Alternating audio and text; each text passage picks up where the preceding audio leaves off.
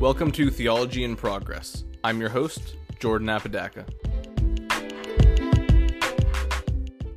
Last week, I interviewed Samuel Watkinson on the topic of universalism, and today, for this episode, I want to dive into a few of the things that were brought up in more detail. As I mentioned last week, I am not a universalist. I actually am pretty agnostic when it comes to what happens to people after death. I do believe that there is an afterlife, and I believe that what happens to you in that afterlife is very much predicated on how you respond to Jesus and whether you are in a relationship with God through Jesus. So I affirm that 100%. What I'm not sure about are things like the number of people who are going to be with God in eternity, whether there is an afterlife for those who reject God, and whether there is such a thing as post-death salvation. Those are issues where I don't think the Bible speaks clearly enough to be able to say with certainty one way or another. And what I want to do today is riff on the quote that Samuel mentioned right at the end of the episode. If we hadn't already been going for an hour, I probably would have brought up a lot of this at the time, but I knew that he had to get going, and I had some stuff to attend to as well. But at the end of the podcast, if you haven't listened to it, well, here's one of the best quotes that was brought up. He quoted Origen.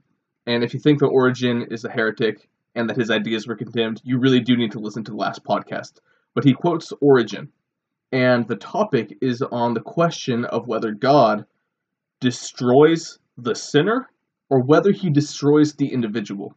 Because Scripture is filled with imagery of God destroying, of God's wrath coming to consume. And the question is, what is it that God is going to consume? What is it that God is going to destroy? And so Origen asks, who is the person whom God shall kill? Is it Paul the persecutor or Paul the teacher of the church? And Origen goes on to say that it is Paul the persecutor that God has come to kill. It is not Paul the informer and teacher of the church. So this made me think of various passages throughout Scripture. I just wanted to talk about them with you for a second and talk about how we might initially be inclined to interpret these, but then realizing what we can learn from this perspective of Origen. And what I want to make really clear is that you do not have to be a universalist to affirm these things. I think that this is a way of viewing Scripture that I picked up from Samuel, from Origen, and I want to share it with you and kind of abstract it from that whole debate. This isn't about universalism. This is about how do we read language of God's wrath and violence and destruction in the Bible. And the whole question is, what is the object of that? So, for example, in Deuteronomy 32, 37 through 41, it says, "See, now that I, even I am he. There is no God beside me. I kill, and I make alive. I wound, and I heal.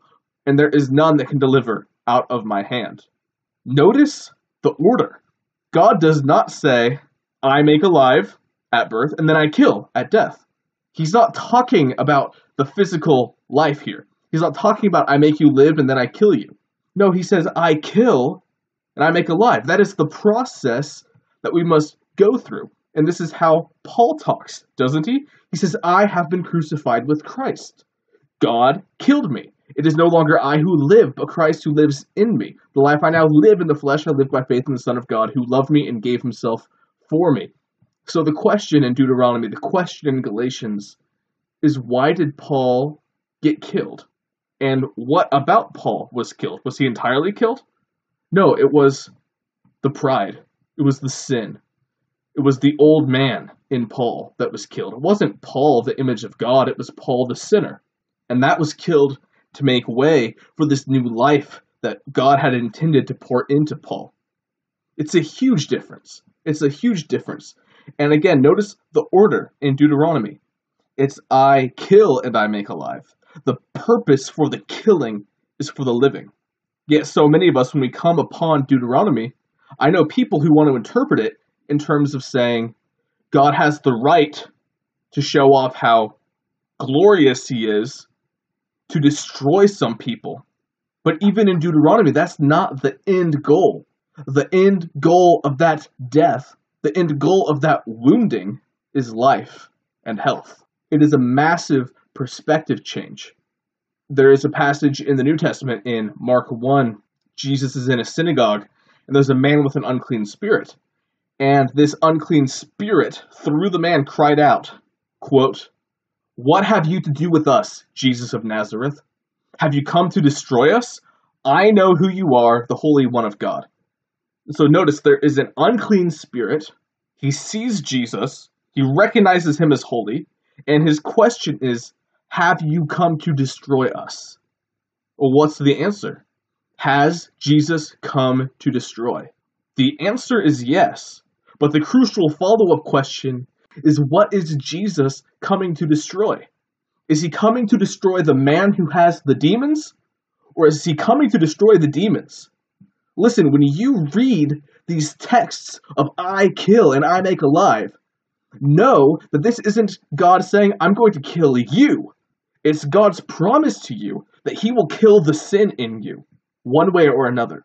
He will get that out of you. This is what C.S. Lewis was talking about, that when we invite God into our lives, which is not the best way to word it, but when we welcome God's presence into our souls, he is not coming to just set up office in a humble little abode. He's going to tear things down until he can build up a palace for himself to live in. So this man asks, have you come to destroy us? It's the demons within him asking.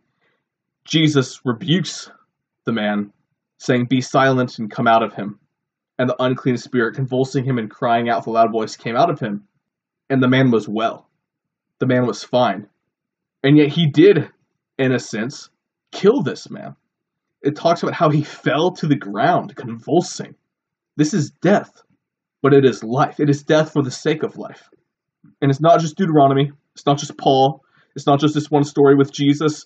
There is a broader theological point here that Paul draws out in Romans 11. Now, for many people, when they think of Romans 9 through 11, they often think this is the clearest case where universalism, which we talked about last week, is false. Because God's whole point, Paul's whole point, is that God wants some people and not others. That's what election is all about. I'll give my opinion on that in just a second. Romans 11, though. Romans 11, verse 7. What then? Israel failed to obtain what it was seeking. The elect obtained it, but the rest were hardened. So here's another word to notice. Kind of like destruction and kill, hardened. It sounds like a very negative thing. It sounds like it's the end, someone's final sentence. The elect obtained it, but the rest were hardened. As it is written, God gave them a spirit of stupor, eyes that would not see and ears that would not hear, down to this very day. And David says, let their table become a snare and a trap, a stumbling block and a retribution for them. Let their eyes be darkened so that they cannot see, and bend their backs forever. Could there be a stronger statement that God's purpose for some people is that in the end they be in ruin? Paul just quotes David saying, let their eyes be darkened so they cannot see, and bend their backs forever. He says forever.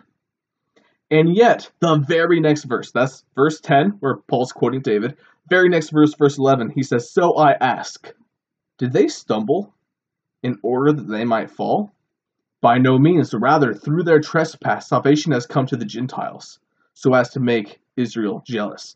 And if their trespass means riches for the world, and if their failure means riches for the Gentiles, how much more will their full inclusion mean? For Paul, even this strongest language of God blinding people, bending them back forever, giving them eyes that do not see, ears that do not hear, down to this very day, this language of hardening is not the last word. God does kill. God does harden. God does blind. God does stuff your ears so you cannot hear. He does all these things. Yet that is never the last word. That is not the last word with God. Judgment always leads to mercy. And this is the last passage I'll read to you now. It's at the end of Romans 11. For just as you were at one time disobedient to God, but now have received mercy because of their disobedience, so they too have now been disobedient, in order that by the mercy shown to you, they also may now receive mercy. And here's the kicker. For God has consigned all to disobedience, that he may have mercy on all. Oh, the depth of the riches and wisdom and knowledge of God. How unsearchable are his judgments and how inscrutable his ways. I often hear people quote that last verse about the wisdom and knowledge of God and how it's unsearchable. And yet, what it's clearly talking about, what makes it so amazing, is that Paul is realizing that even the judgment of God, even the blinding of God, even reprobation is for our good. I think that a proper biblical doctrine of reprobation, which is the idea that God blinds eyes and keeps us from himself at times, is always for the sake of mercy. It always leads to that. So yeah, I think in some ways, the Calvinists would think that me and people who are even open to the idea of universalism have a soft view of God. But in my mind, this is the only view that takes seriously this biblical data. The fact that God kills for the sake of making alive. He never kills just to kill. He kills to make alive.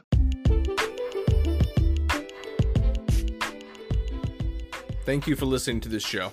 If you like it, please leave a review and a rating on iTunes or wherever you listen to podcasts. It will help other people find the show. Peace.